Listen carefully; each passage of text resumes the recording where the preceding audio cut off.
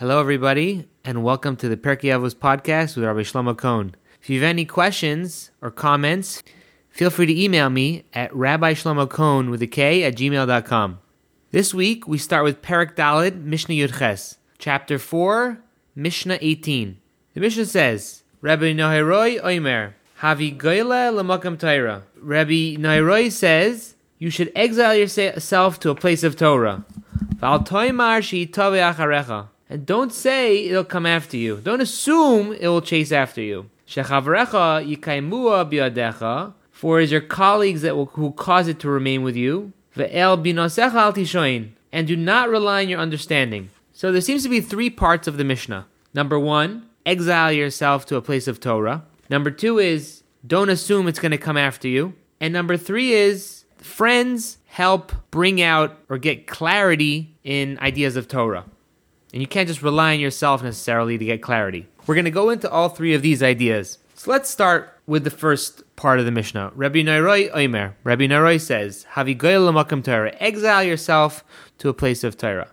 So it's interesting to know that that Rashi explains that Rabbi Noheroi was Rabbi Elazar ben Arach. And the Gemara, the Talmud in Shabbos brings down that Rabbi Elazar ben Arach traveled to the city of Prugisa and Deyumis, very great cities which were known for their exquisite food and wine, and it had a very high standard of living. And he wanted to see it for himself firsthand. And while there, he himself got immersed into this fancy high standard of living till he got to a point where he began to forget his learning. And the Gemara recounts over there how the sages had to intervene and pray for him to return to his original state. So when Rabbi Noheroi, who is also known as Rabbi Elazar ben Arach, is telling us, Havigolu l'makam Torah, a person should exile himself to a place of Torah, which on a simple understanding means that you should live in a place of Torah, where there are Torah scholars, where there are resources for a person to learn. He's giving advice based on his own experience that happened to him. So that's really what, on a simple understanding, the Mishnah is telling us. Set yourself up in a place where you have access to Torah. Because when we have access to Torah, we're in a good environment, it's more likely that we're going to do good things. And this really brings me to my next point. When I was young, I remember in school, I don't know if they still have it today, but they had this program called the DARE program. And what they would do is they would bring in a police officer into the school to talk to us about, drugs and other challenges that teenagers face in the world. And one of the things he talked about was this concept of peer pressure.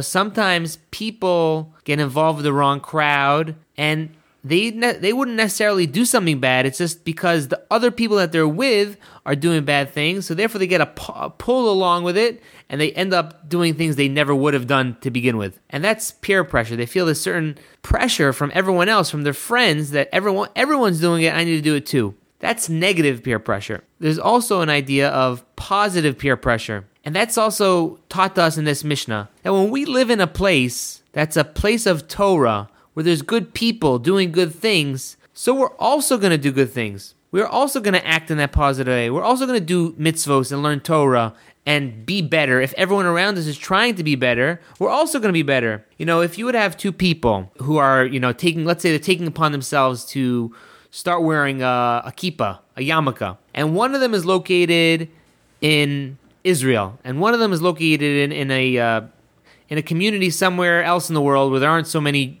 Jews who visibly identify with a yarmulke. Which one would you think is going to have an easier time making that commitment and to take that first step? It's obviously going to be the person who lives in Israel, because it's easier because there's so many people doing it. It's just easier to do it when everyone else is doing it.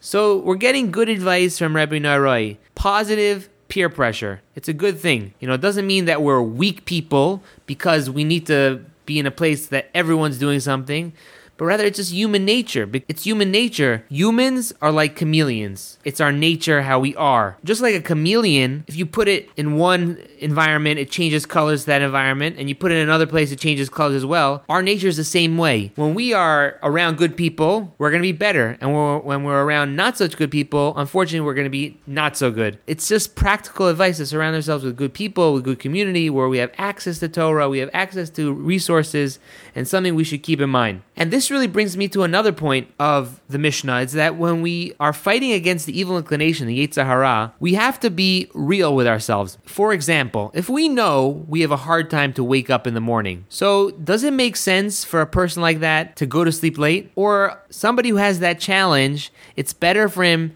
to just go to sleep early. If he goes to sleep early, it's going to be all the more easier for him to wake up in the morning on time, to go to daven, to go to work, to do what he's supposed to do. When we set ourselves up for success, we're more likely to succeed. We all want to be better people. We want to grow in our Judaism, grow in our Yiddishkeit, get closer to Hashem, be better Jews. So when we are around Torah scholars, when we're around a community, a shul, a synagogue, we have an ability to access all these resources and to be better people.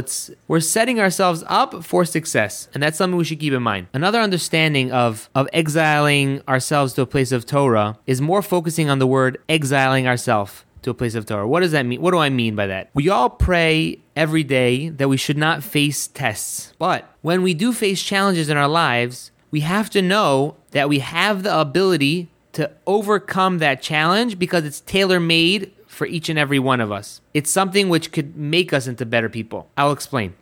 And this really fits into our Mishnah as well. A newly married couple, they're very happy. They're starting off a life together.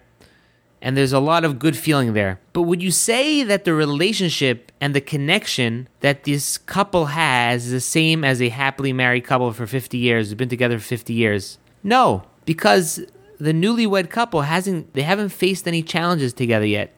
They don't truly know how strong their commitment is, as opposed to this older couple who have been through life together. They've faced challenges together. They have overcome challenges together. So they have built a solid connection to themselves, and they know that their commitment is real and deep. We all have beliefs and we have principles that we live our lives by. And we try our best and we do our best to live our lives according to those principles. But we don't truly know if we are fully committed to these principles until we are sort of tested to see if we really are true to it or not. Once we have a test and we're able to stand strong to what we really believe in, so then we know that we're fully committed. When a child grows up in a parent's house, all his or her needs are taken care of. It's when they leave that cocoon does the real test begin, because everything that they took in from their parents' house, now that they have to put into action and use in the real world. So when the Mishnah is saying, exile yourself to a place of Torah, havi goyel l'makom Torah, the Mishnah is saying that when you go to a new place where there's more opportunity to learn Torah, you were in a place before where there's not so much opportunity, and you are still learning. So now when you go to the bigger place, are you still going to put that same commitment in? Are you going to grow? Are you going to grow with your move? Are you going to become more and aspire for more? When you're out of your comfort zone, when you're in exile, are you still going to be the same to your commitment to Torah? Are you still going to treat Torah in the same way? Or was it only when you were in your comfort zone did you have this belief? So the Mishnah is telling us a person should go out of his comfort zone and still have those beliefs. Exile is a certain wording where it's like exemplifying or it's showing this sort of uncomfortableness. When you go out of that zone, you still have those beliefs that you stay true to. And that really gives us an insight of what tests are to begin with. We have challenges. We look at the challenges as a drag, but if we have the right outlook, it makes the test we have easier to deal with. The hermit crab is a creature that when it starts growing, it gets very, very tight in its shell. At a certain point, it has to go out of its comfort zone into the ocean, exposed to all the elements, risk its life to find a bigger shell where it can continue its growth. If the hermit crab stays where it is, it'll die because it'll squash itself. So therefore, it's forced to go out of its comfort zone into the ocean, exposed to find a bigger shell to grow even bigger. And that's really what tests are. View tests as a mechanism to bring out our full potential. It makes the challenges that we face easier to deal with. You're right. We pray that we shouldn't have to face the tests. But when we have the tests, when it comes to us, we have to realize that it's tailor-made for us and we can pass it with God's help. If we look at it as a mechanism to bring out the best in us, so then it'll be easier for us to pass that test. So the Mishnah continues, "V'al toimar she'itaveh acharecha," and do not assume that he'll come after you.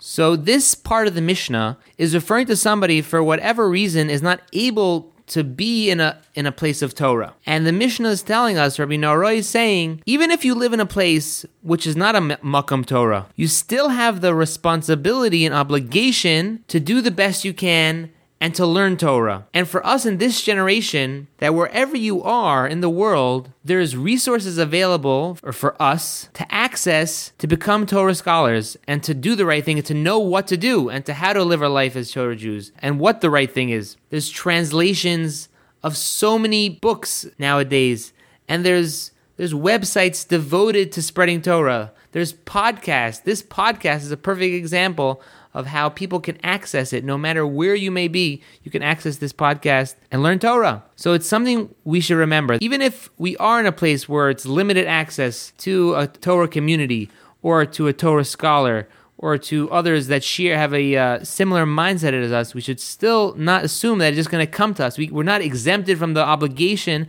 to learn Torah, but rather we still have to do our part to acquire that knowledge and to learn.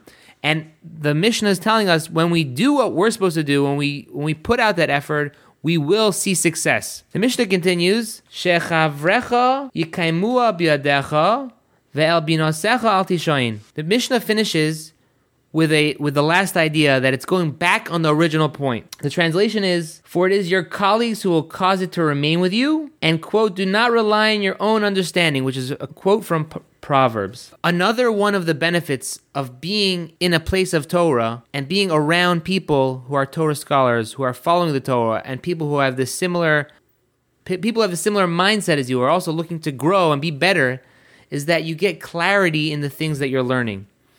Just like when you're working on a project, when you speak it over with a coworker, there's a certain level of clarity that you get, even if you thought you had everything worked out beforehand. When you speak over the idea to another person, it brings about a certain clarity that you didn't have. So when we learn Torah together or with other people, and we speak out ideas with other people and learn together with other people, it brings out a certain clarity that we wouldn't have had beforehand.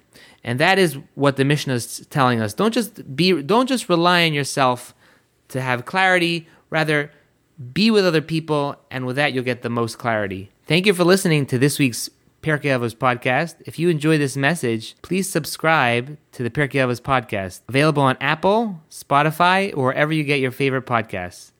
Have a great day, everybody.